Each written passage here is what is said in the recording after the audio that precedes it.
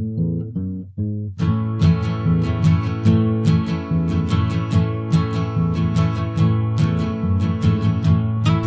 Water Banter.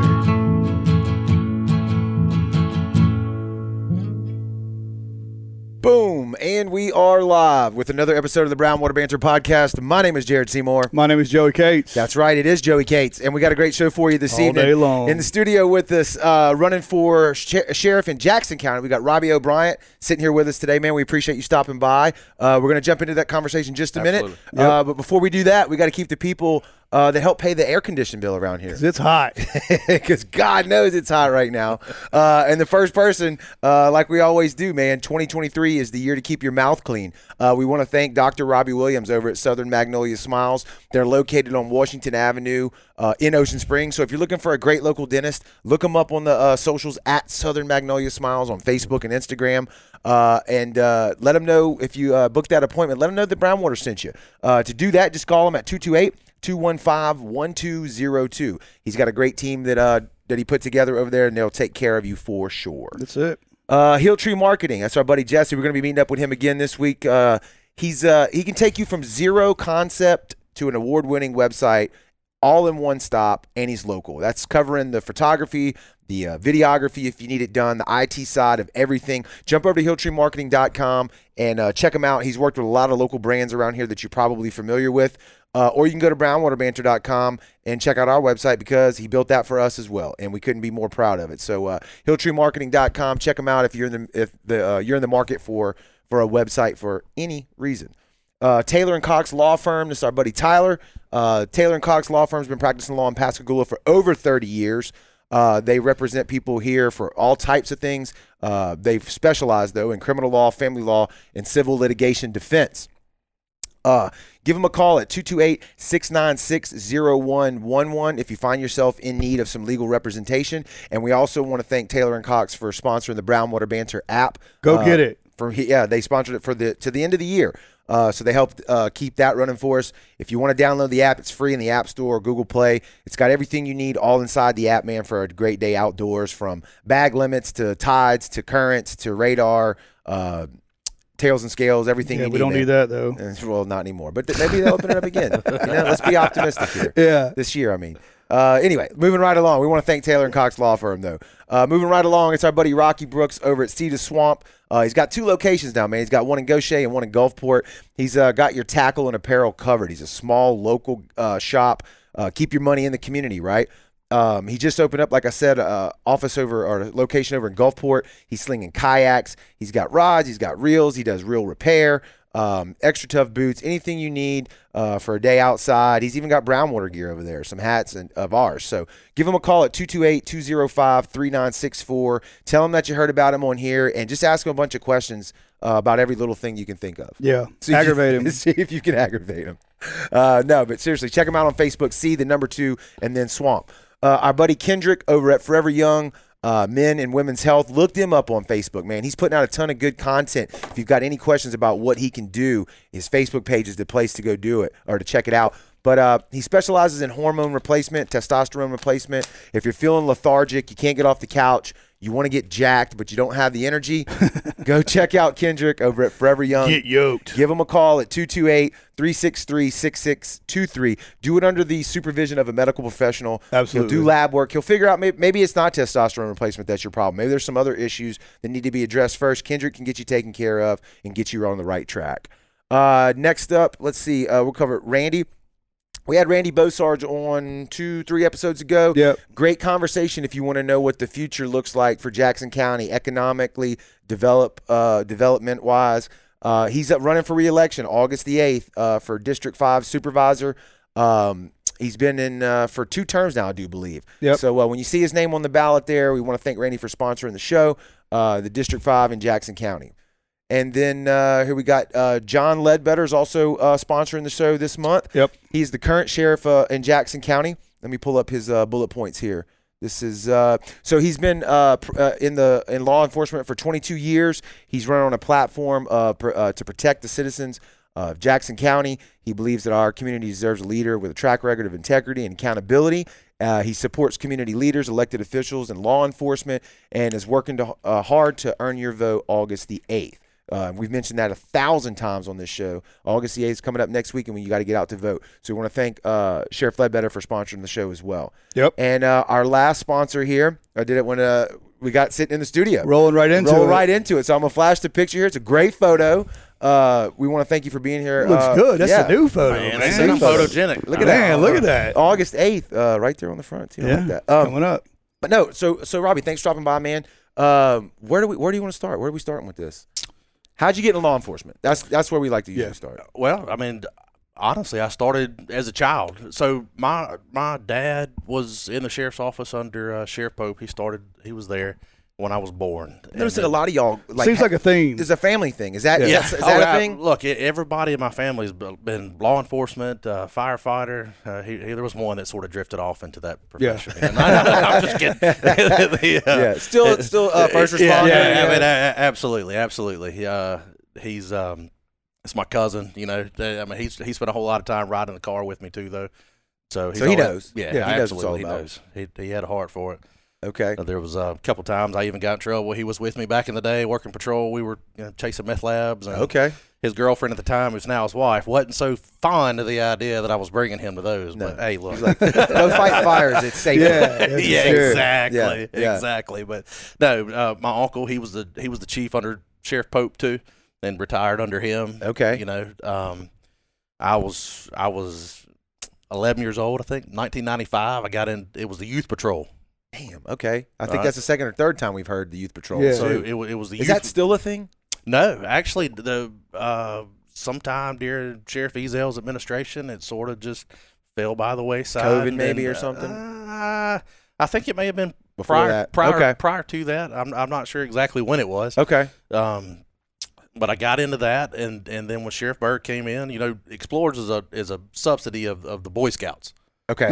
So they took us under, and we got their insurance and that sort of thing, and I stayed with it and made it to the rank of chief within that. Mm-hmm. You know, this was always growing up. This was my goal. This was my end game. You knew it. I knew it right off the top. I mean, coming through it with my family, and I can remember my dad. One of his assignments was in the traffic division, and they had a Christmas party one time, and they gave him a Huffy bicycle, and they mounted some styrofoam on the side, made a saddlebag because he didn't have a motorcycle to ride. You know? Nice. Me and my brother, I've got a baby brother who actually works for the sheriff's office right now, and I got him and I used to play cops and robbers through the neighborhood. You know, I mean, I always knew this is where I was going. This is what my plan was. It was in your blood. Yeah, I mean, absolutely. Yeah. So I got during that time, the earlier times of the Explorers, before things sort of evolved with them and you could do ride-alongs, you really just sort of learned the inner workings of the sheriff's office and spent a whole lot of time sitting in the dispatch room. Okay. Communications and learning how to do that. Well, that's cool. I mean, you can listen to everything coming in, right? You know everything coming in and everything going out, and you learning the codes and the areas, you know, looking at the maps or whatever. Well, I developed a relationship with them. They developed trust in me, kind of thing. And they let me start answering the phones and you know, putting calls in and sending calls out, and that was you what, 11, 12ish? By this time I was probably 14, 15, something like that. I like that though. That's dude, at 14, I didn't know what I wanted to do. No, and much less like training for it. You know what I mean? Well, you know, a lot of I still don't know what I want to do. You know what I'm saying? I don't ever want to grow up. I just want to have fun. Still trying to figure it out. Podcaster, medical. I don't know what I'm doing. But you know, the other things you could do, you could go to the football games and sort of help out with directing traffic and security and that sort of thing, and the fairs and riding and with the reserves during the parades and some of the regular officers. You know, I remember 16. I had a driver's license. Mike Byrd was the sheriff. It was the Christmas parade in St. Martin. Yeah, he had a car that was going to drive him, but he wanted his car in it too. And he threw me the keys and said, "I need you to drive behind me, man." So, all right, you thought you was a big guy. Came walking out with that chest puffed out. About like he used to do too. Yeah, right. So then, anyway, so we got you know, I was working the Van Cleve football game, 16 years old, And they used to have the substations. I'm sorry, the dispatch communication rooms were separated. Anything on the east side of the county was dispatched out of Pascagoula at the main station, and then everything on the west side was dispatched out of the substation of Washington over there. Okay, I got you. So it typically carried 2 dispatchers in Pascagoula, 1 dispatcher over in St. Martin. Well, the dispatcher got sick and couldn't work, and they couldn't get anybody to come in, and somebody made the suggestion, hey, see if Robbie's around, see if he can come in and sort of work and grab it. And so they called me, and I was up here at the Van Cleve football game. I said I'll be there in a few minutes, and left and got down there, and she had went home. The shift lieutenant at the time was sitting there fixing to pull his hair out, I think, trying to keep up with it out. Yeah, answer calls. Yeah, he's like, I don't know how to do this. Yeah, exactly. Sort of keep up with it. He said, "Can you do it?" I said, "Well, I'm gonna get after it, and we'll see what happens." Figure it out.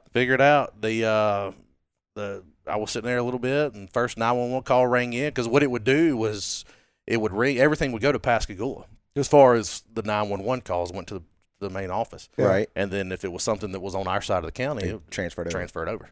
So first call came in. I don't even remember what it was. Mm-hmm. I handled it, talked to the people, handled it like I needed to, dispatched it out. They listened on another. You're hired. A couple of non-emergency calls, and then dispatchers over there, they called and they said, "Well, we think you got it. Think you can do it." And after that, it was sort of game on. I got to a lot more of doing it, a lot more involved with it. Right. The captains were noticing me and listening to the things that I was doing, and one of them in particular, he's retired now.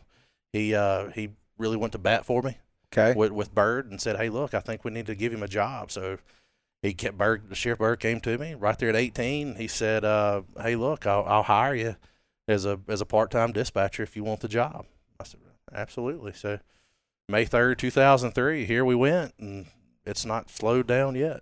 Damn, wow. So you actually started. I mean, that's pretty much. I'm not saying this in a bad way, but that's pretty much the most intermediate entry level job there is in the police station. Oh yeah, I mean, absolutely. Yeah. But I mean, there was So I went to like 2 semesters of college, but I mean, and then I continued working. That was my focus. I didn't ever think that I would get to go back. There's things that I do want to do and go back and achieve that. But I always wanted to work towards what my goal was, and I knew my goal was to make it to sheriff and make a difference in the county and a difference in the department. And he gave me the opportunity so young and so early. Yeah. There was. I had in my mind going into the Coast Guard, going into the military. When he gave me that opportunity, I jumped What year on. was that? 2003. 2003. Okay. Man, what a competitive advantage knowing what you want to do and having that long-term goal that you can focus on. And starting that retirement. Yeah, at 18 years hey, let me old. tell you what, I got just over 2 years, and my retirement's completed. Yeah, that's what I'm saying. Yeah. A lot of people don't understand that. A lot of people, they go. We talk about it all the time about going off to college and wasting a bunch of money and time, but as soon as you can get in with a company and start putting that retirement in, sooner you get to walk away. Yeah, that's true. So started out, then got that job dispatched. So now you're official, right? That would make you officially part of the department. Well, yeah. No, you're officially a part of the department. You're not an officer at that. No. Okay. So then I continued doing that, and then I turned 21 days after Hurricane Katrina comes through. Okay. Yeah.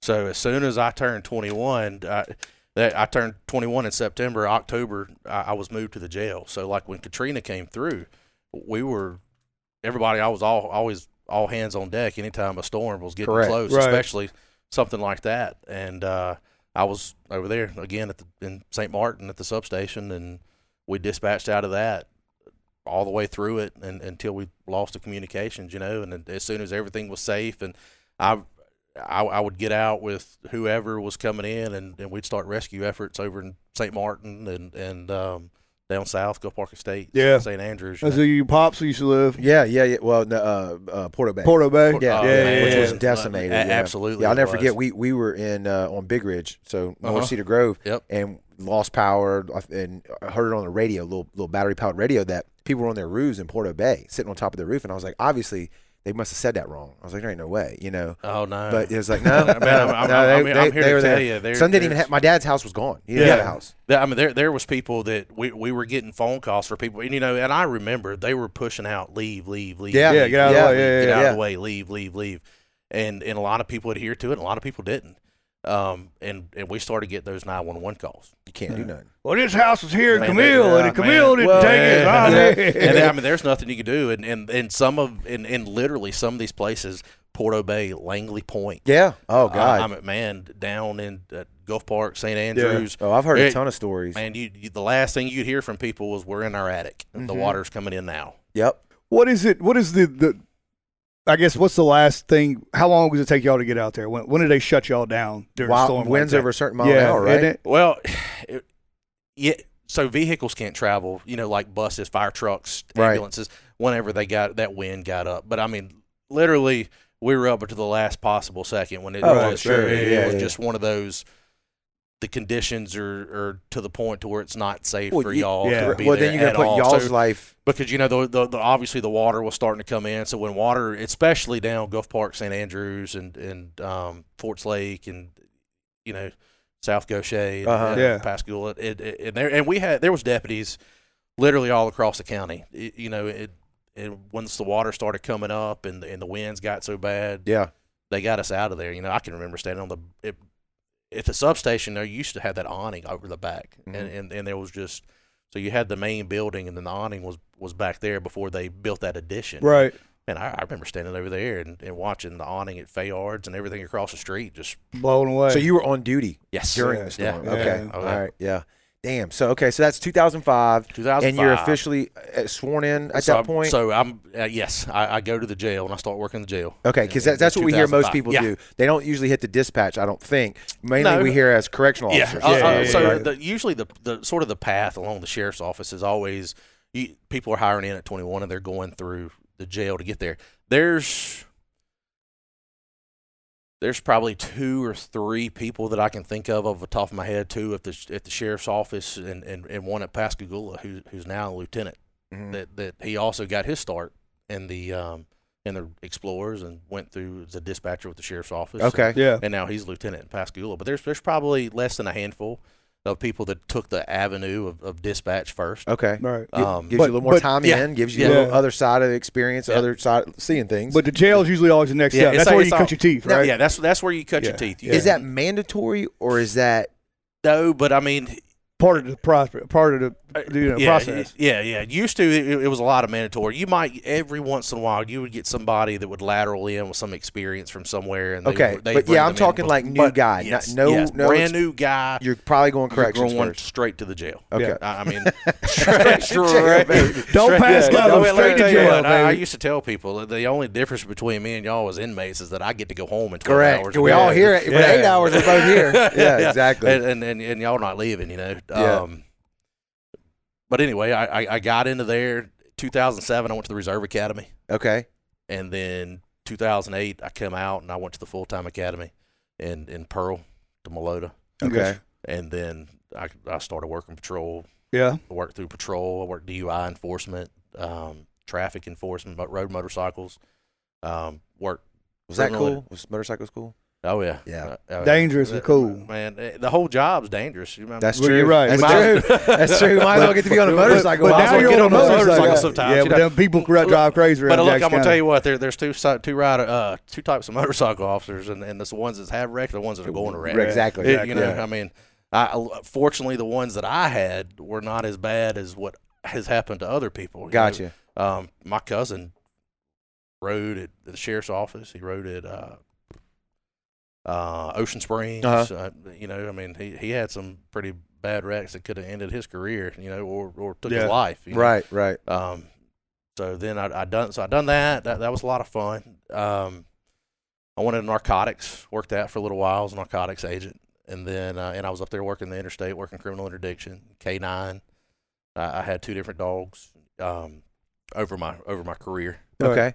Now are these all just like ribbons and badges or stuff you're putting on your resume to pile up?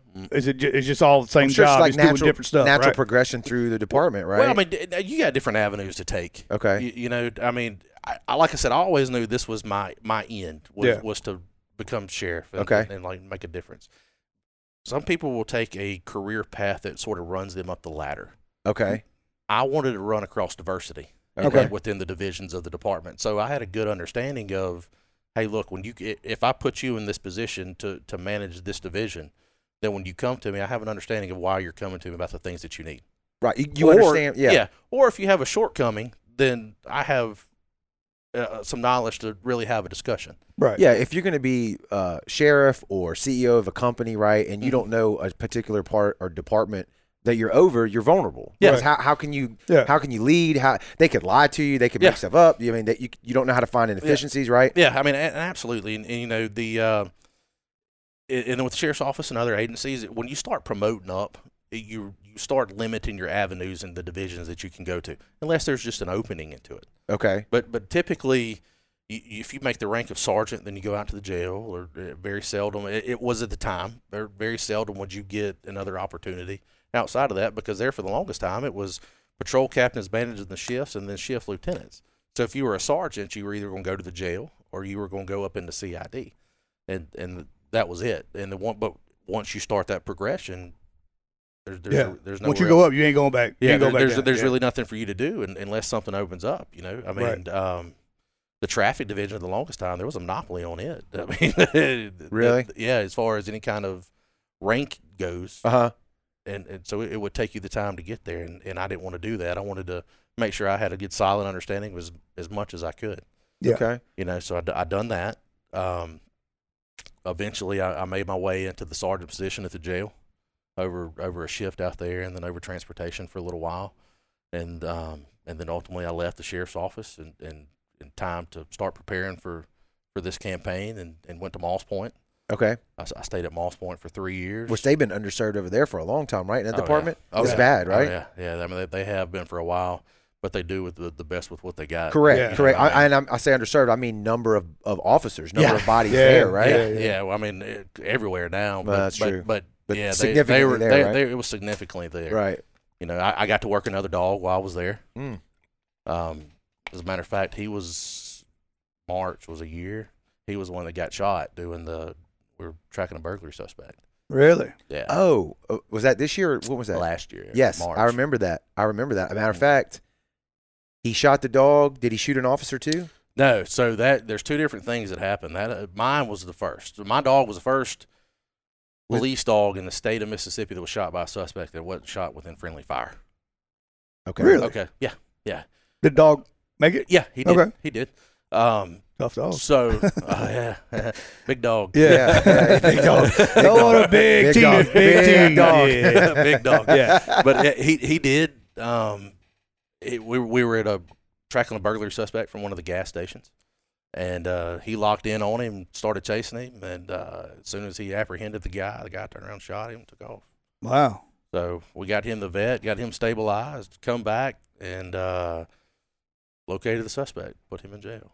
Okay. Yeah, so I worked at the hospital. I was over at Pascagoula when one of the dogs got shot. It was Pascagoula's dog. Okay, so different situation. Yeah, different situation. Yeah, they shot that dog. I don't know if it lived or not, but they also not. shot an officer, if I remember, and then the suspect got shot a couple times. So we had to a couple times. We had to deal with that. Yeah, he shot the dog. He shot the canine, and as soon as he got shot, the officer obviously returned fire. Okay, got so maybe him. no officer got hit. No officer got hit. Okay. Yeah. No officer got hit. I was having to think about it. Yeah. You know, who was at the scene? Because I wasn't. You know, right. I had went home, but that officer, he's one of my best friends. Okay. You know, so he was there for me through the process of my dog healing and you know, gotcha, checking in on you kind of thing. I can only imagine how tough. close y'all get to those like canines. A kid. Oh yeah, you know? I mean absolutely. Because they protect you. Oh yeah, you know what I mean. I mean that night, whenever he got shot, man, that had I been the one that got to him, that bullet would have been for me, or my partner with me, right? You know, so absolutely they do, and I owe, and essentially I feel I owe my life to him. Right. You know, the hardest thing about that was, what was I going to tell my kids and my wife? Because they come home with you. Yeah. So not only do you have a bond with them, your family, your family has a bond with them. Mm-hmm. So it racked my head. They didn't know, man. This happened just after 1 o'clock in the morning. Mm-hmm. I didn't tell my wife until about 6 o'clock. Right. Because I didn't know how to do it. Right. That wasn't one of those, and I wasn't going home until we found the guy. Right. Yeah. Right. I mean, you know, so I called my wife. I was in the middle of the woods looking for him. Mm-hmm. I said, "Hey, by the way, I need you to step out away from the girls. I need to tell you something." Yeah. You know, I mean, I finally mustered up the courage. I'm out here looking for a guy who just shot my dog and then took a shot at me, but I'm more worried about how am I going to tell my wife and kids what's happened. They can put two and two together too, like you just said. I mean, that could have easily been you instead of the dog. For sure. So puts them on high alert. Yeah. Fortunately, everything worked out for the best in my scenario, but unfortunately, Pascagoula's didn't. Yeah. You know, and the emotions that ran through that when I got that call was that's tough, man. Yeah. It is tough. Yeah. I mean, you think about his dogs, but when they're on police force, they're regular officers. Yeah, they're officers. Yeah. Well, and I would love to be able to say that that's a fact, but unfortunately, the state of Mississippi, they're not like they are in other states. Oh, to be Really? prosecuted? As far as Okay, I didn't know goes. that. Yeah, I did not know that. I mean, absolutely. So it's an injury to a public service animal is a statute, and it carries 5 years in prison. That's all. That's terrible. Okay. That's all. Yeah, those dogs cost up to $20,000. Yeah. Right. You get them trained and all that stuff. And I mean, Golly. you talk about going past that. It's an annual certification process. Right. You get all the medical bills that go behind the just the annual checkups Correct. and the preventatives that you have to have, and the dog food and everything else. So tough. What was your favorite out of all the experience that you had at different departments? You said motorcycle, traffic as well. Yeah. Narcotics, K9. Did I miss one? Corrections, dispatch. Probably wasn't in jail. I'm gonna tell you. Probably what, learned some stuff. Now you learn how to talk. Right. Oh, yeah. I mean, there's when I started benefits to all of it. Yeah, right? I mean, absolutely. So when I started in the jail, you're talking about there was like 500 people, and we had about 6 to 8 deputies working in the jail. Oh, great. So you're literally looking at like a 1 to 100 ratio. Yeah, not good odds. No, so you learn real quick. Checking locks, making sure You learn real quick how to talk, or you get really tired in 12 hours. Right. one of the two. I mean, you earn a mutual respect for one another. Right. That sort of thing. And I think that you learn that people are still people. Right. People make mistakes. You learn the same people that would come in and that repetitive cycle that who they are and sitting there working visitation, who comes to visit them. So, I mean, how they act, the way that they talk, I think that is why it's so important going through the jail. Mm-hmm. It really sort of sets you for what you're going to do for the rest of your career. Right. I mean, you get out in the sheriff's department, as a deputy, you're by yourself. Mm-hmm. So you learn how to talk, or you learn how to fight. Right. I mean, that's it. Right. So they teach you that in there more than what people realize. Yeah. Oh yeah. Real quick too, I bet. Right. Oh yeah, real quick, quick. You'll get challenged, but I mean, show yourself like what you should, and present yourself like you should, and you don't really have those issues. Yeah. I mean, like you said, it becomes a respect thing from them to you. And you learn how to talk. You learn where these people live at. You learn who's coming to visit them. You learn the areas to look for whenever you're going into patrol, because people typically don't leave the area that they're causing the problems in. Right. They usually stay pretty close. So they did. Now there's a lot of travel around the county and cross county and that sort of thing. But so what do you think? What do you think is some of the stuff that facing Jackson County right now that you want to address once you get in? Staffing is the first thing. Yeah. We've heard. I mean, staffing until you get those numbers where they need to be, where they have to be. Right. You're reactive to everything else. You have all the ideas in the world and the things that you want to do, but until you get the numbers where those numbers need to be, right, and they are nowhere close. So, but how do we fix that? Yeah. What's your plan of attack to fix that? I mean, right? Money has got to be a thing, right? Money's. So Ocean Springs just got a pretty good bump from what I understand. All these other agencies are paying pretty comparable. The sheriff's office is fairly behind. Okay. In those salaries. Okay. I mean, the numbers are not there. So a solid plan working with the board and to get a pay scale that's competitive with good solid leadership. I think employee development. That's a thing that's been behind for time through the sheriff's office, and there's somebody there that whether they've been there a while or whether they're just now coming into the profession, they want to be sheriff. Yeah. They want to be a narcotics officer. They want to be a traffic officer. They want to ride motorcycles, or they want to be investigations, community resource. There's a multitude of things that they want that you can do within the departments. Focus on that. You know, listen to the people that you have with you. See what they want, what their goals are. What their goals are. Right. Push them there. I can't put everybody in traffic. I can't put everybody in narcotics.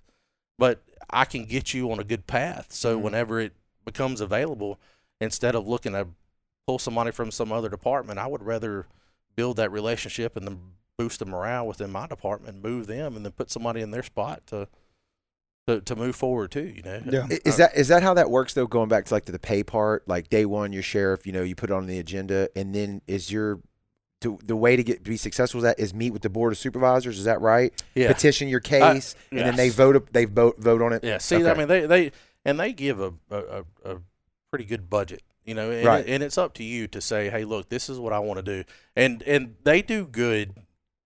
They have done good for years in giving pay across the board for all county employees. But I want to be specific to the sheriff's office and our needs, because I mean, public safety, economic development, I mean, it all goes hand in hand together. Right. You know what I mean? So I want to focus on us, and let's make the initial investment in what we need to do, what it's going to cost us to get there, and anything that y'all are able to do after that, we're thankful for. Right.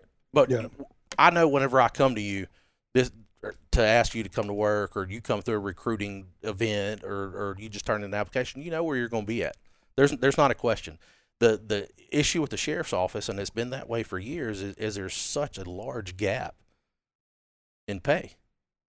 Gap from what? From just a deputy to a deputy. Okay. You know, a deputy could be making. Okay, I got a deputy you. could be making $17 an hour here, but another deputy that you just hired in could be making 20 or 21. That's in a lot of professions right now. Yeah. Because he might have got that 17 guy locked in 2-3 years ago, I don't know however long ago, and then we didn't get a pay raise one year. You know, that didn't happen, and then the demand went so sky high that you had to give 20 to get that guy through the door. So that's not just in law enforcement. No, I'm hearing that everywhere. I mean, absolutely. But I mean, if you can put two people side by side, hiring them in the door, and say, I'm going to pay you X amount, and I'm going to pay you Y amount. Correct. There's not a standard across the board for you to get to, like a ladder, progression ladder. Yeah.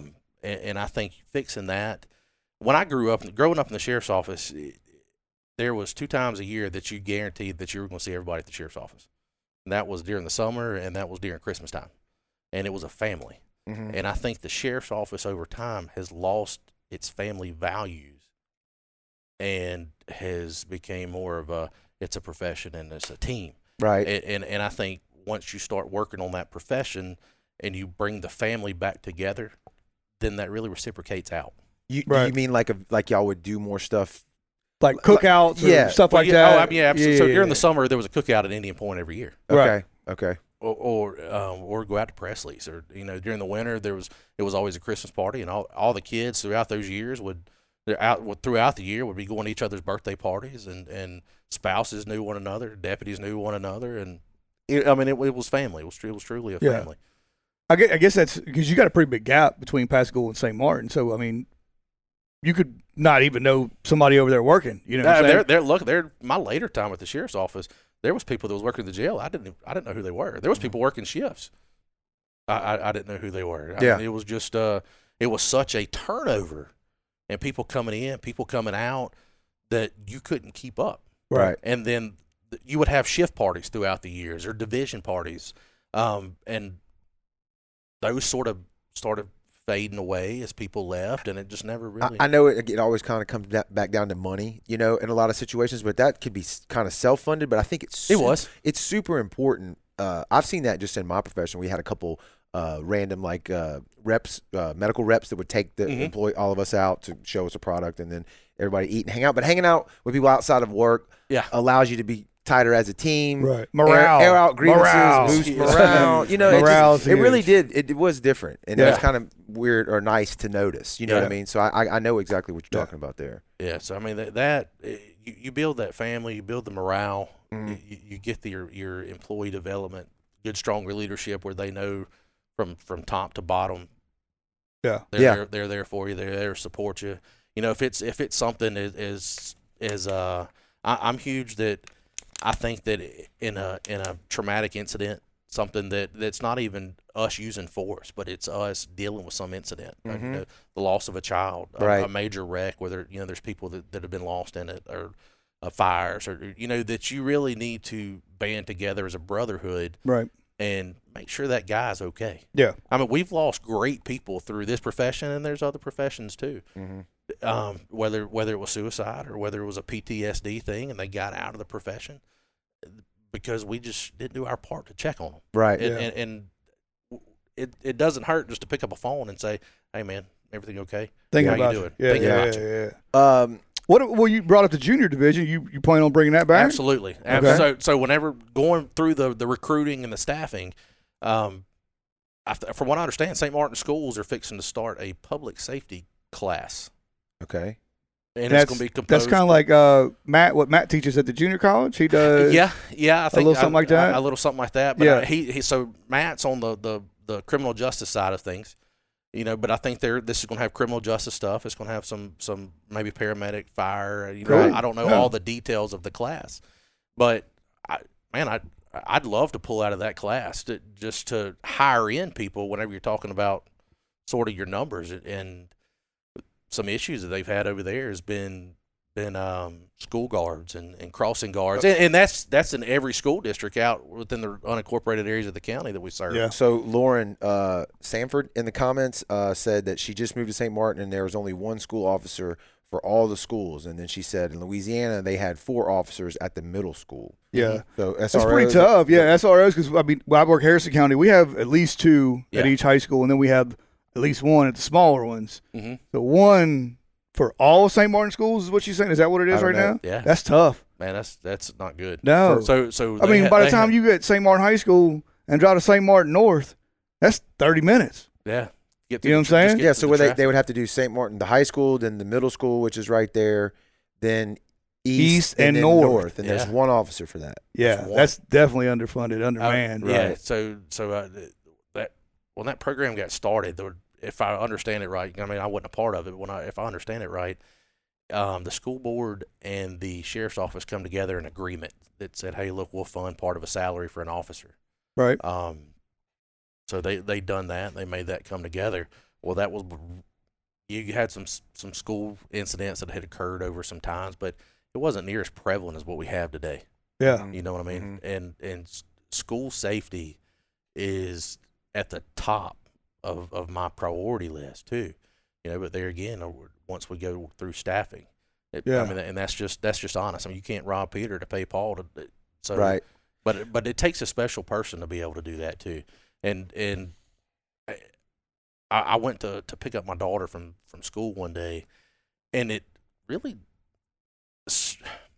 very nice guys, but I think it really disturbed me and set me back a little bit that I saw a security truck out there from a security company that the school board contracts with to provide additional security. Yeah, when you hey, I've talked to some of those guys, and they're great guys. Right.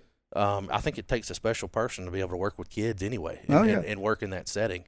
As a matter of fact, if they're listening, if I win this thing, they just need to come. Right, come with us. You've already got that be competitive mindset. On pay. Hey, man, I can work on that too. That's right. But I mean, in all honesty, what accountability do they have? Right. You know what I mean? What in the event that they don't act in a time that God forbid they would need to act? What kind of accountability? Yeah, they're just a hired gun, I guess is what you call it. Who's at fault, for lack of a better term, in that situation? Not reacting. I mean, the fact that they're there and that there's not an SRO at that facility, is that a board of supervisor failure? Is that a budgetary failure? School board failure? So the sheriff's office failure. Sheriff's office has a great budget. Okay. I mean, they've worked overtime where you talk to deputies and they put it out. Hey, look, we have an opening, but you only have one opening, and sometimes it takes a little bit longer to fill that opening than other times. Yeah. You see what I'm saying? It just depends on what group of people that you have working there. Like I said, but that I don't feel safe or comfortable. I'm glad that they have them, but right. It's you think you'd be better served with an officer?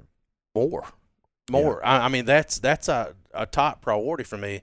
whenever you start talking about this just school violence, like I said, I hope that's never something that we face. Right. But there's so many things that go along with that we're not performing as far as the sheriff's office goes at our best. Right.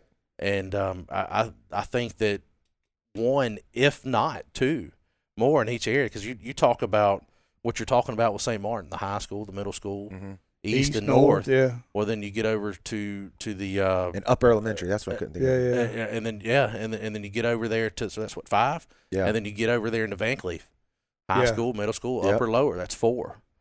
Yeah, Same East thing. Central. Same thing in East Central.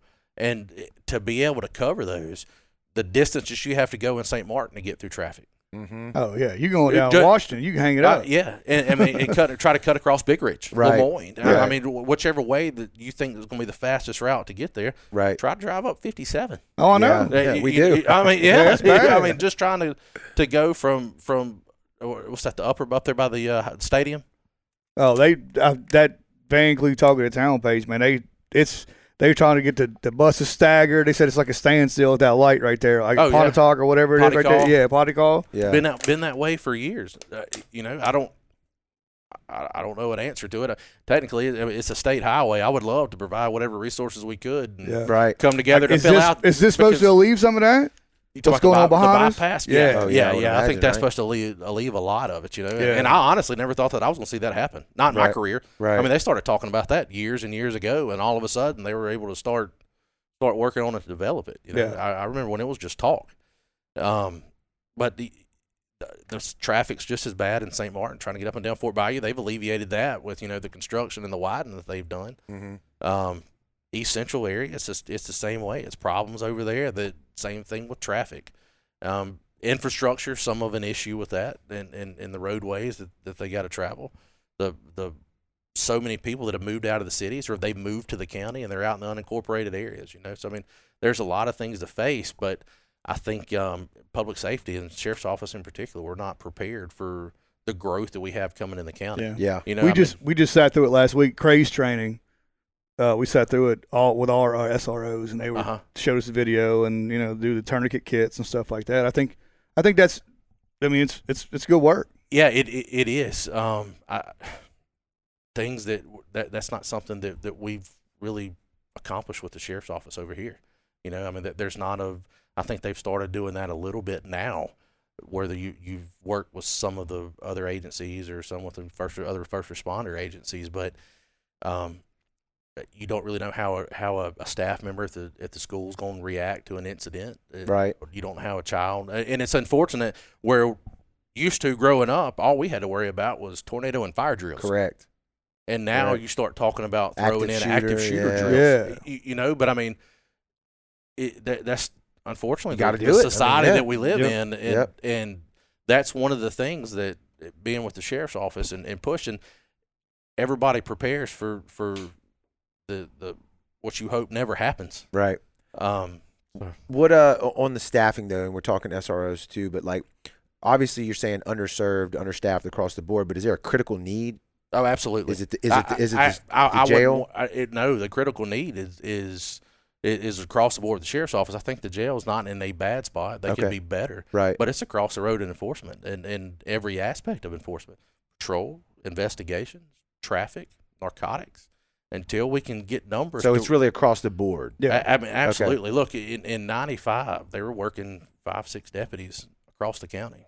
In 2023, they're working 5-6 deputies. God. Across Yeah, the there ain't no way. Yeah. So I mean, Yeah. it's a critical need, and I mean it's something that you have to address first. That's 5 or 6 on duty at One time. And that's from East Central to St. Martin. That's from county line to state line. Holy From moly! county line to the Gulf of Mexico. Yeah, That is the jurisdictional boundaries of Jackson County. that's But live. Every once in a while, you might get a few more to where you might have a specialized unit out working. But I mean, I something guess like that. there's other. There's Moss Point, Yeah, Pasco, Ocean Springs have their own. But I overlap. mean, the coverage of but and then they'll call for some type of mutual aid at times whenever something's happened. The scratch shooting, scratch kitchen shootings, and the stuff that's happened downtown Ocean Springs, incidents that happened in Moss Point. If the hospital will call us if they need some assistance out there within the emergency room in the event that there's been a shooting and people are coming in. You typically with that you'll get an influx of family and friends and just the general public coming to catch an eye. Do you know Curtis Spears? Yeah. Okay. He says I'm not kind of confused. It says narcotics has the people, they just don't have the drive. I don't know. So they need more. Okay. And I know exactly what he's saying. Okay. There's some really good guys that is a part of that division. Okay. There's some guys that had slacked off because they were allowed to slack off or they were encouraged to slack off. What does slack off mean? Don't investigate this, don't investigate that? We're not going to make a big push to put a dent in the drug trade of Jackson County. Wow. Okay. You know, I mean, so the task force is made up of every agency within the county. The sheriff's office is generally the head because they provide the most resources. Okay. They provide the building, the vehicles, the gas, the equipment that you use. Generally, the most amount of employees are employed by the sheriff's office that are assigned out there. Yeah. And then Pascagoula, Gaucher, Moss Point, and Ocean Springs. Well, two of those agencies had, because of the staffing issues they've had on their own, hasn't provided people. So gotcha. You're working with you're already 2 man down. You're 4 men down because you're working with not only are they narcotics agents, but they're a part of the criminal interdiction team too that's trying to combat the narcotics running across the county and running into the county. So the Curtis was a former commander at the task force. Okay. Curtis was instrumental in getting the meth the Sudafed law passed in the state of Mississippi. Okay. I mean that he went to bat on that and was huge and was able to get it to go. So then we had a big reduction in meth labs and meth bust across the county until ICE came in to play. And then that was coming in from Mexico. Well, working on that, then all of a sudden you have the fentanyl come in, you have the opioids come in, the prescription narcotics. And now you're working at a different gamut. And for so long, they were doing a lot more pickup kind of cases, which is when an officer from a different jurisdiction, one of the jurisdictions that encompasses the task force, makes an arrest, well, then they start doing that investigation. And sometimes they'll do some buys and make arrest on the backside, or versus spearheading it. Versus, so in my opinion, whenever the task force was created, it was really a street crimes unit. Okay. That got out of street level drugs that dealt with the issues at the street level. Right. Okay. And they would do some short-term investigations, but things that would turn long-term, you would turn over to the FBI, the DEA, Homeland. Yeah. You would pass it off and let them go to that, and you would focus on the next guy who was out peddling the drugs, keeping the community safe, right? Yeah, absolutely. There's the goal there. So that's the common goal. Well, they changed through the leadership, and they started doing long-term investigations and not slowing down the drug trade as it come through the county. Because look, you'd start buying drugs, and you're really doing nothing more than supporting a guy's business. And so they would get hung up with the long-term stuff and not focusing on the right-now stuff. Yeah, and then you started the increase in the crime coming across the county and the stuff that comes with the drug trades, the burglaries, the thefts, the gang violence, the shootings and everything that fell along with that. So that's their primary focus, in my opinion. I mean, that's how I grew up, and that was the policing that we understood. And but then you had somebody assigned to all these federal task forces. They don't have them assigned to these federal task forces anymore. They have them assigned to the U.S. Marshals. They have them assigned to the FBI Safe Streets. That's it. ATF has a task force. The DEA has a task force. Homeland Security has a task force. And these are all entities and resources that we could use to fight the crime and they want to come in and help. And they could help. Okay. You just got to pass it on to them. You just got to pass it on to them. Yeah. And they're not even requiring somebody to be in the task force. They would love somebody to be there. Gotcha. So they've got people to work with, people that know the county, people that know the area. And the name of the game is cooperation. We're all in it for one goal. Mm-hmm. And it doesn't matter which division you work in or which department that you work for. We have one goal, and that's to protect the citizens and serve them to the best of our ability. Yeah. So that's a big topic that I was going to ask you about is, narcotics and drugs. So it sounds like you kind of touched on it there. What would you do to improve that, though? You're saying maybe get these guys, give them the direction and the leadership that they need to kind of get back on point what they need to be doing? Absolutely. You've been there. You worked. Yeah, I've worked those cases. I've been out in the middle of the night. Do your job. Right. Yeah, do your job. Yeah. I mean, that's it. So I've got a friend that was in a position, and in this position, when he first walked in, he said, "I'm not too good to answer a telephone." Right. Right. If the phone rings, right. answer the phone. I got it. Yeah. If I hear you say it's not my job, you're right. It's not your job. Mm-hmm. I will replace you. And I think that not only is it not your job, but nothing else is it's not your job. Nothing's your job here anymore. I mean, but that's the thing. We have to remember that we're here for the citizens. Right. If the citizens need us, answer the phone. Right. Yeah. Respond to the call. Do what they're expecting you to do. I like it. And it's very simple. And I think that's the leadership style and the philosophy that you have to give out. And if you start at the top and you filter it down, then there's no other expectation at the bottom other than what you're doing up there. Mm-hmm. Right. And that's how I grew up. That's how I learned. Are you ready to do more on that administrative side? Yeah, I mean, absolutely. I want to jump in day one. Yeah. And get going. I'm focused. I'm determined.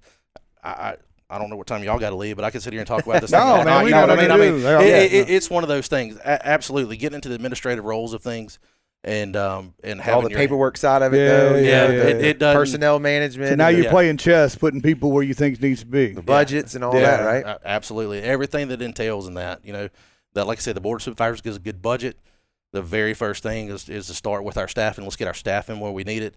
They got away from going after grants. The federal government is throwing money on both sides of the aisle at law enforcement for various things. Yeah, and we don't even chase it. We can see it in the price of eggs. How much? But I mean, well, they're really, whenever you start talking about equipment, training, right? I mean, they have all this money that they just want to give you to make things better, for whatever their agenda may be. But at the end of the day, it's for a common goal. Pure stuff, So you use it how you see fit. You just got to get somebody to fill the paperwork out. Yeah. Curtis says the same thing. He said there's federal funding for local officers and all of those task force, by the way. Homeland Security Task Force was his last assignment before he retired and was told Jackson County would never replace me once I was gone. So. Isn't Curtis working for Lamy Electric now? Yeah, he is. And he's working for Nick now. Okay. Yeah. I'm going to tell you what. Former sponsor of the show. So I'm going to tell you this. Going back to the Youth Patrol and the Explorers, I'd get in the car with him. Okay. Man, I'd chase him around all over the place. Parades in Gaucher. And, I mean, just growing up, a lot of the things that I learned with Curtis and that generation of law enforcement. Yeah. And I think that's really so you have that resource to tap into as well. Oh, absolutely. Yeah. Look, I'm never too good to say I don't know this or I could get a better understanding of it. Right. I'm not going to sit here and tell you I know everything. I know enough to get me in trouble sometimes. I mean, I can turn it on. I might not know how to turn it off, but I can turn it on. But in saying that, I'm going to make sure to get what I need at the beginning. Yeah. Make sure I'm tapping those resources. And because I've been able to develop the relationships that I've developed with people, as a respect thing across my tenure, these people are willing to come back. And that's what we need. Whenever you look at the sheriff's office and you look at all these other departments, there's a lot of youthfulness, and the resources that we had, we're not using to tap into. Yeah. So whenever you talk about recruiting and retention, I'm sorry, before I go into that. Yeah. For these guys are willing to come back and be a part of the department because they have a love for the county and a love for the department, and they want to help. You're talking about the old blood. Yes. Build a good, sound, solid base of the department, and let's move forward together. The young and the old. Right. Yeah. But in the same time of that, the reserves, they used to be huge. Gotcha. Huge, and they've really depleted. Mm-hmm. So typically they augmented patrol. That was the things that they did. And it wasn't a question of, are you going to have somebody show up tonight? What are we going to do with everybody when they get here? Right. So you would see a lot of roadblock, safety checkpoints, roadblocks, whatever people want to call them. Okay. Where they would be doing a lot of those. And they would be just all over the top of it. Literally, you couldn't move anywhere in the county and not be able to see a deputy. Mm-hmm. And those numbers dwindled down so far. I don't think there's maybe 30 of them now.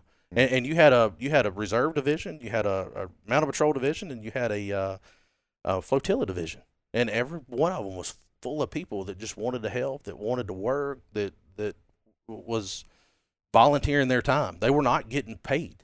Yeah. So not only am I wanting to bring those numbers back up and bring it with the old blood that wants to get in and help out with that, if you're assigned a patrol shift, there's 4 shifts, A, B, C, and D. For the next 20 years, if you're assigned to A shift, what day you're working. Mm-hmm.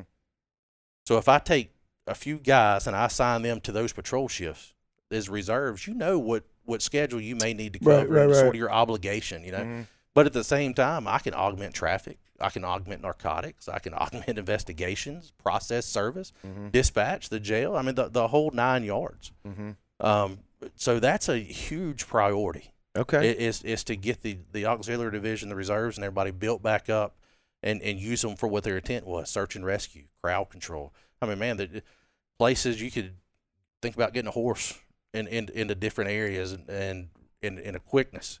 Oh, yeah. Or 4-wheelers, side-by-sides, whenever Right. you're doing search and rescue operations. Right. parades, cruising the coast, all that stuff. Yeah. I mean, absolutely. And not only that, but the relationships that build with the community. Mm-hmm. You're more apt as a citizen, I think, to whenever you see somebody that's not inside of a car, to approach them and talk to them. True. Whether it's a guy on a horse or the kids love a horses. I mean, absolutely. It's conversation starters. Yeah. And, That could work for recruitment. Hey, man, where you get that horse from? Recruitment, community relations. I mean, the whole nine. Yeah, I mean, it's a gamut that you run through with that.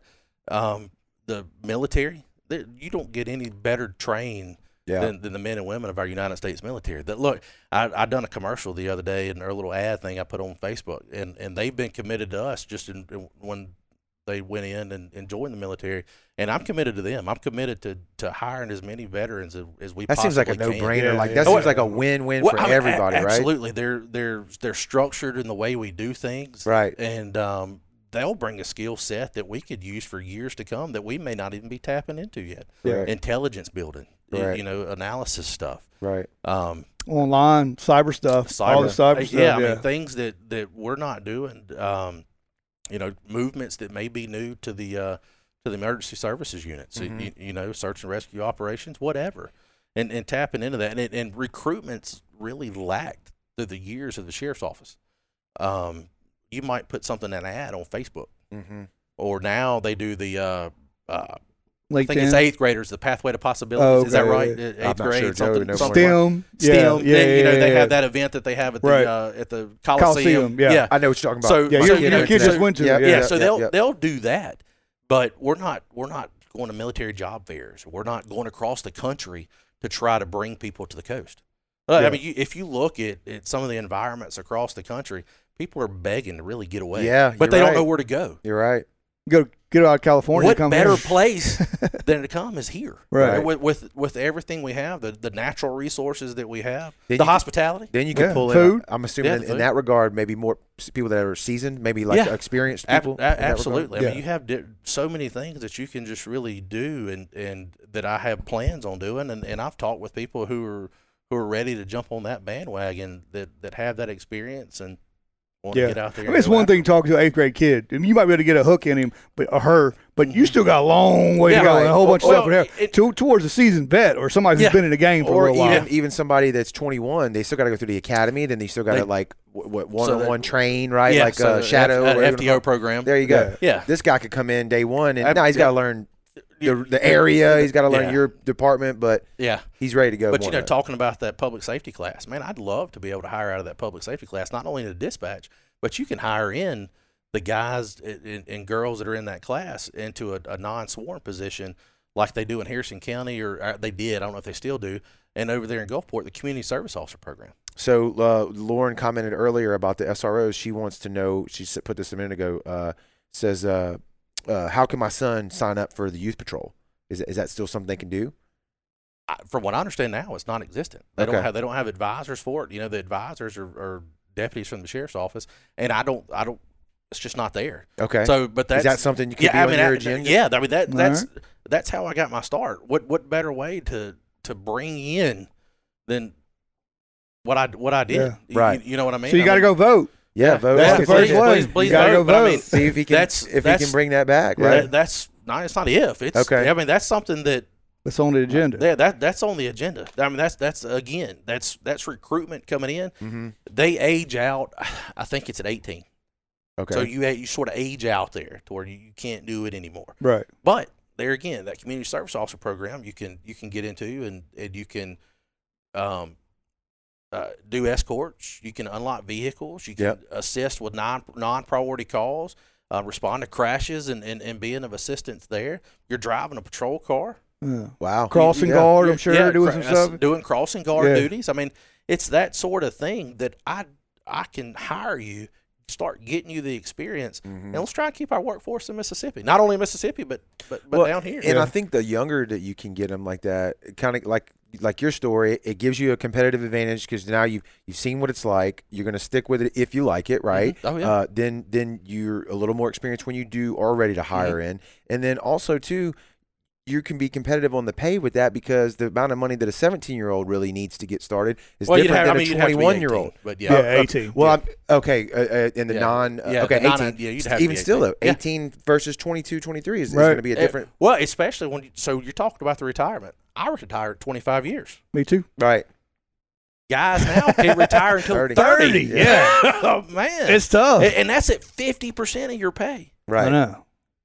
That used to be the hook. I mean, first responders, teachers, that was the hook. Yeah. 25 years, you'll be done. Right. Yeah. Now they bumped it up to 30, and the pay really hasn't gone much. I mean, it's bumped up a little bit, but but tough. I mean, and that's for your base time out. Man, there used to be deputies and people at the sheriff's office and teachers, educators that it wasn't unheard of for a 35, 40-year career. Oh, no doubt. And now they're leaving as quick as they can, and you're trying to hold somebody for 30 years, right, in a profession that they may not really end up staying in. Right. So I mean, you want to set that hook as early as you can set that hook for them. Yeah, that's cool. Yeah. What else? What else we got? Well, I was going to say, what is people go in a lot of times. Well, this is the reason why we've been doing all this is to kind of put faces and personalities to names. I can't tell you how many times I've looked on a ballot and I just I don't know. I kind of heard that name, but I don't know anything about Check. them. You know, if somebody looks at your name August the 8th on the ballot, what would be your quick pitch to them of your priorities when you get in day one, and then how you're different than the rest of the guys? Yeah. That's the game. I'm not the first thing is I don't believe that politics and the sheriff's office mix. Okay. So I'm not the guy that you're going to see wearing a suit. I'm the guy that you're going to see wearing a uniform. Okay. And I think that's the first thing that sets me apart from my experience through the sheriff's office growing up in my time, all the events that I've seen, the divisions that I've worked in. I think that really sets me aside and keeping my boots on the ground. Right. Okay. My first issue, and I can't hit it home enough, is dealing with the staffing, and then obviously the crime that's taken over parts of the county, and more so in the St. Martin area than I think anywhere else. And I've talked to people, especially on the St. Martin side, where they say that, well, the sheriff typically comes from the east side of Jackson County, and we get forgot about it. It's the same old, same old. Mm-hmm. I have made a promise to myself and a promise to them that they're going to see what they need to see. They're going to see the deputies increase. I promise that within the first 90 days of office that we're going to have a drastic reduction across the county in crime. You're going to see the numbers That's increase. a bold statement. Yep. Yeah. It's going to happen. All right. I like that. Yeah. I mean, I remember earlier part of my career under Sheriff Byrd. He came to you and he said, "Hey, look, go home, kiss your kids, kiss your spouse, tell them you love them, tell them you're going to be back to see them, but we rolling. We got work to do." And I think that I'm not the guy who's going to forget where I came from and where I started, because that's made me who I am. So, I mean, I'm huge on family. I'm huge on building that family, not just my family, but the family of law enforcement, the building the community's support and their trust. You know, the last thing that you want to do is come ask somebody in the community to trust you whenever something's happened and y'all can't be completely transparent about it. Yeah. Yep. You know, that's not the time to build a relationship. Right. You need to work on that coming in the door and have that focus and that mindset in everything you do. So in the event something does happen, I can tell you, trust. Hey, we've built trust. I'm going to let you know what it is as soon as I can let you know what it is. Because you talk about a use of force that involves an officer shooting or something that the NBI and the state gets involved in. State law says that the commissioner is the only one who can release any kind of statements and footage. But at the same time, I think as soon as that's available to be released, that it gets released, and we're completely open and transparent about it and talk about what happened. Yeah. Why it happened. I think that. Well, 90% of the time, somebody else has got it anyways. Well, yeah.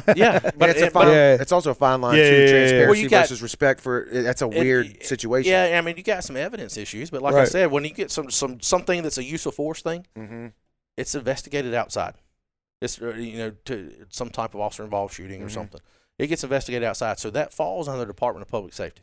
I can't even make a statement about it outside the fact that yes, it happened until they're prepared to do so. Right. And I think Commissioner Tyndall is more than transparent and as quick as he can be, and when he's ready to do that. I mean, that's the thing that he tries to be open with, and I think building that trust and being transparent, being accessible, that's something that's lacked in the sheriff's office over the years.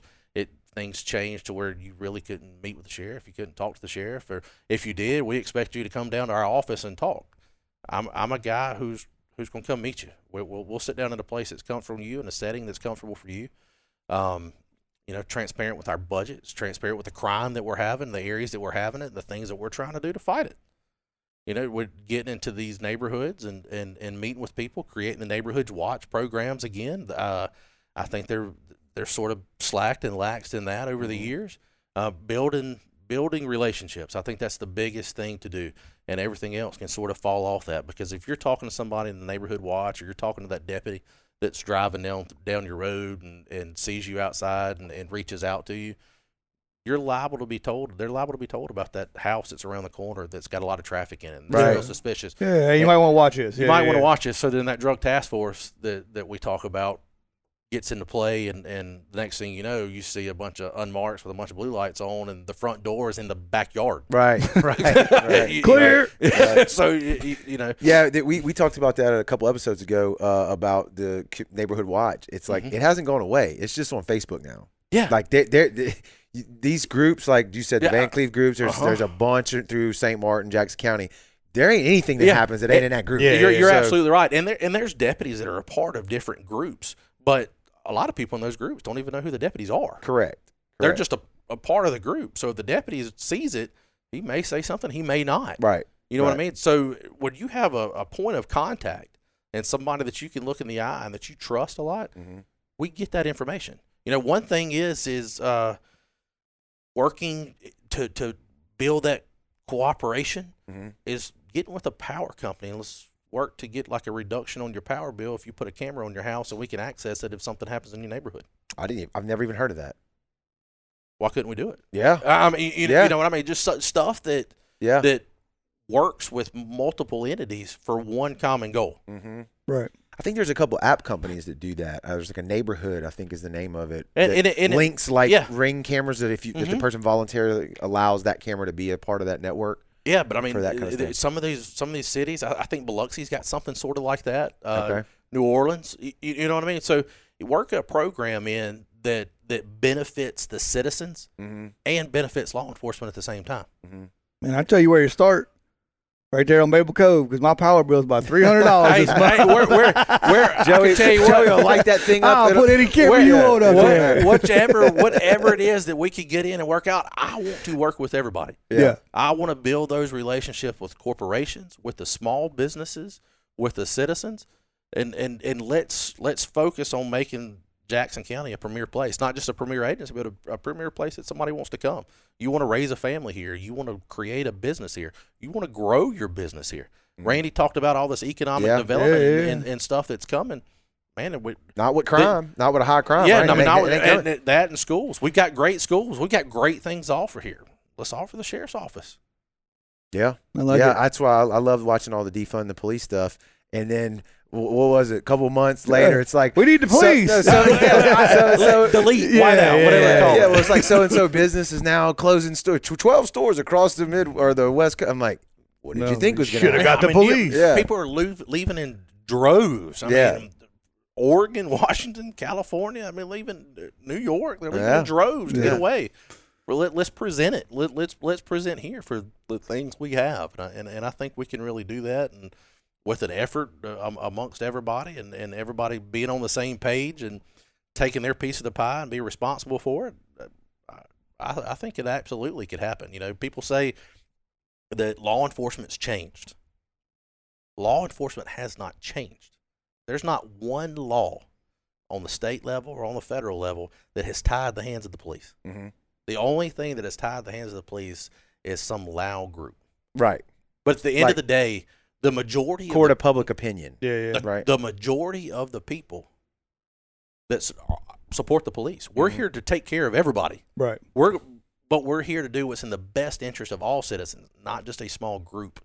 The squeaky wheel. Yeah. Yeah. And I think that leaders in law enforcement and I mean across the board politics, they forget who it is that we're working for. Right. And what it is we're working towards. And that's something that is different for me.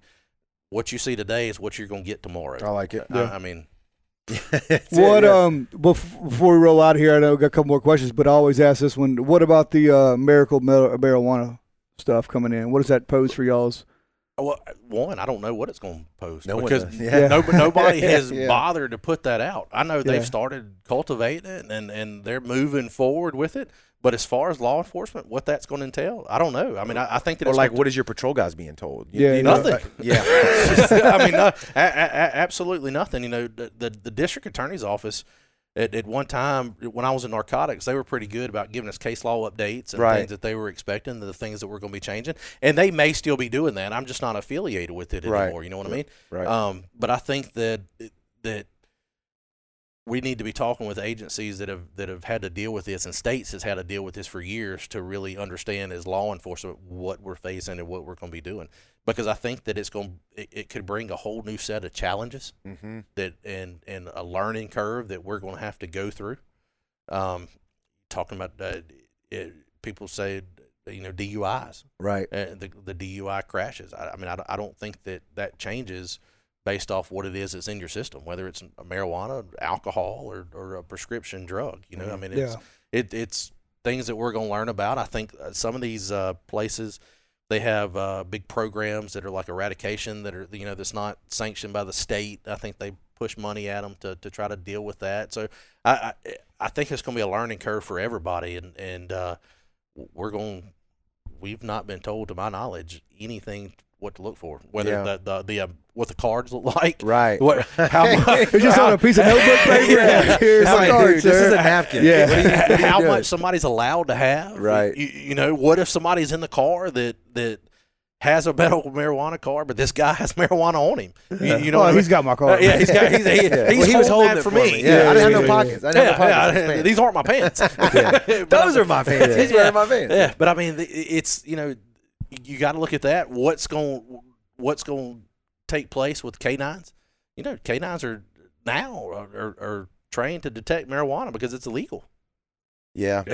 So they're going to be going off like crazy. Yeah. So what do you do with those dogs? You would think because you can't really take it out of them. Right. You don't know for 100% that that's not what they were alerting on. So they're going to have to go to retirement.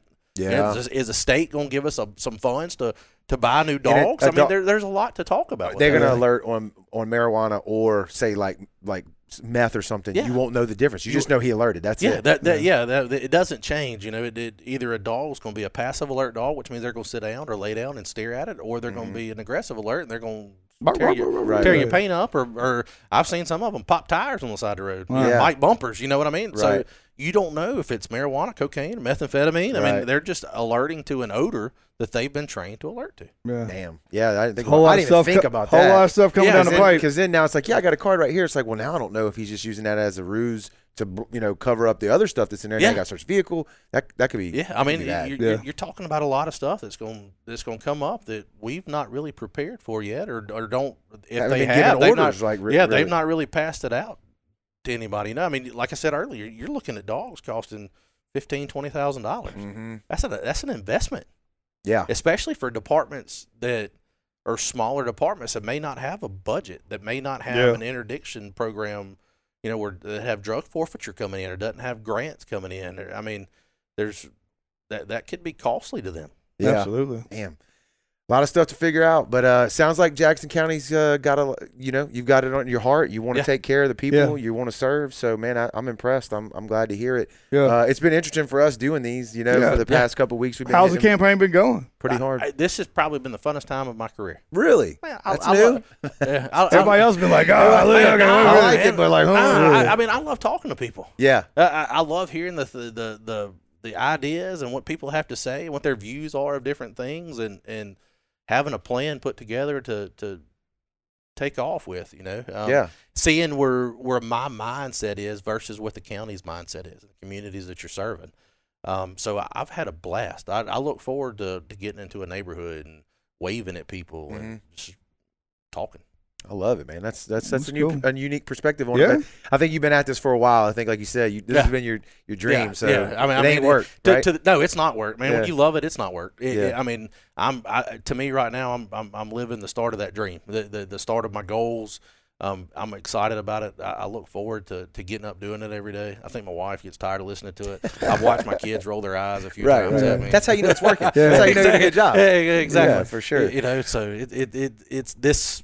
I wouldn't trade this moment today or anything that I've done through this process for anything. Do you have any more, like a big push for the weekend, or are you just going to kind of feel like I've put it out there? I have put it out there, but I don't think you ever let off the pedal. Right. I think it's important to give 100% of you 100% of the time, 100% of the day. I love it. Whatever that is today may not be tomorrow, but it's right now, and that's the way I live, so I've been full throttle through it. I'm gonna stay full throttle through it. Well, if anybody changed their mind tonight and they want to sign, you still giving out signs? Absolutely. Still doing that? I look. If you want to sign, I'll bring one. I'll bring you all the way up to 6:59 Tuesday. Polls close at 7. And, I'll bring one to you. I love talking. I love hearing from people. If somebody wants to reach out to me, I've been open and accessible. Whether you're reaching out to me on Facebook, you're sending me a text message on my cell phone, I respond as quick as I can. I think that's important. So anytime anybody who has a question, want to talk, please reach out to me. If you hear something, ask me about it. I'm not going to lie to you. Let's get them links in there. I got them already. You already got them in there? So you're more active on Facebook?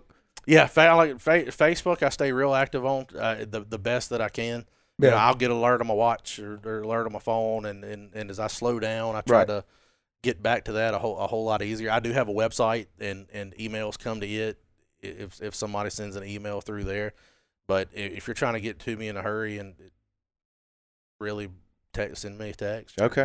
Send me a message on Facebook. I dropped the links at the beginning, so people watching on the live, or if you're watching this on the replay, just scroll back up. It's in the comments, and then if you're on the audio side of things, I'll have the link to your Facebook page right here in the audio, so people can get to you. We're recording this August the 3rd, so the countdown's on, baby. Man, 5 days, like I said. 5 days. Nail biters, huh? It's right. Is that Tuesday? It's Tuesday. Yeah. We didn't even schedule a show, so you don't even have to worry about us being the reason why you don't vote. You need to go out there and vote. Yeah, we don't want people watching us. I mean, as big a following we got now, we could, we don't want to sway anything. Right. Well, I can tell you, not only are you going to see me throughout the county and meeting the deputies as they're working through the areas.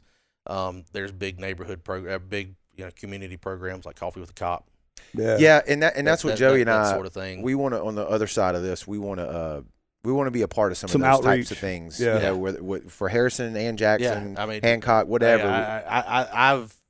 I've reached out across county lines, and I want to be able to build those partnerships and those relationships before we ever get going. If I'm fortunate enough and it's God's will that I get there, then I've got those relationships that have started across the aisle. Across the county lines, and stretching through the coast.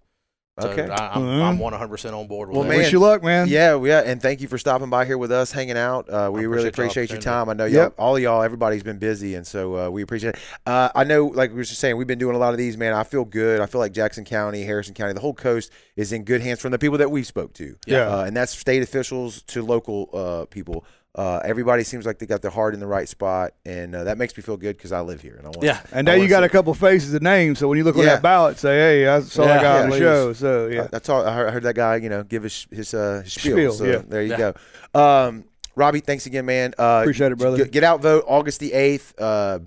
there's no reason not to. Right? Nope, there's no brown water show on. That's right. That's right. That's right. And we got some good guests coming up. I can't even think of them off the top of my head. We'll get the events. Yeah, we'll get the events lined up. We're gonna obviously be transitioning out of the political stuff, going back into the maybe political on the outdoor side of things, right? With DMR and stuff like that, and we're doing stuff with the fishing bank. So got a lot of good content coming there. So download the Brownwater app if you haven't already done that. It's on Google Play and App Store. It's free. It's got all our stuff inside of it, man. It's a real cool all-in-one, one-stop shop app. So if y'all keep watching these things, man, we will keep doing them. So we'll see you on the next one. Later. Hey, guys, thanks for checking out the show. We really appreciate the support. If you love what we're doing here at the Brownwater Banter Podcast, we'd ask if you could, please download the app. It's free. It's in the App Store and Google Play. It's got everything you need for a great day in the outdoors. We've got tides, currents, weather, tails and scales for all you snapper fishermen out there. All of our content's inside of the app. It's all in one. You can stay connected to the Brownwater universe right there on your phone. Keep those notifications turned on. We don't spam a lot, but it's a way for us to keep in touch with you. And if you really enjoy what we're doing here, man, give us a review on Apple iTunes or Google Play, wherever you listen to your podcasts at. And if you're a super fan and you really want to help out the show, share it. Tell somebody about us. And let them know what we're doing. Help us spread the word here on the Mississippi Gulf Coast. So thanks again, and we'll see you on the next one.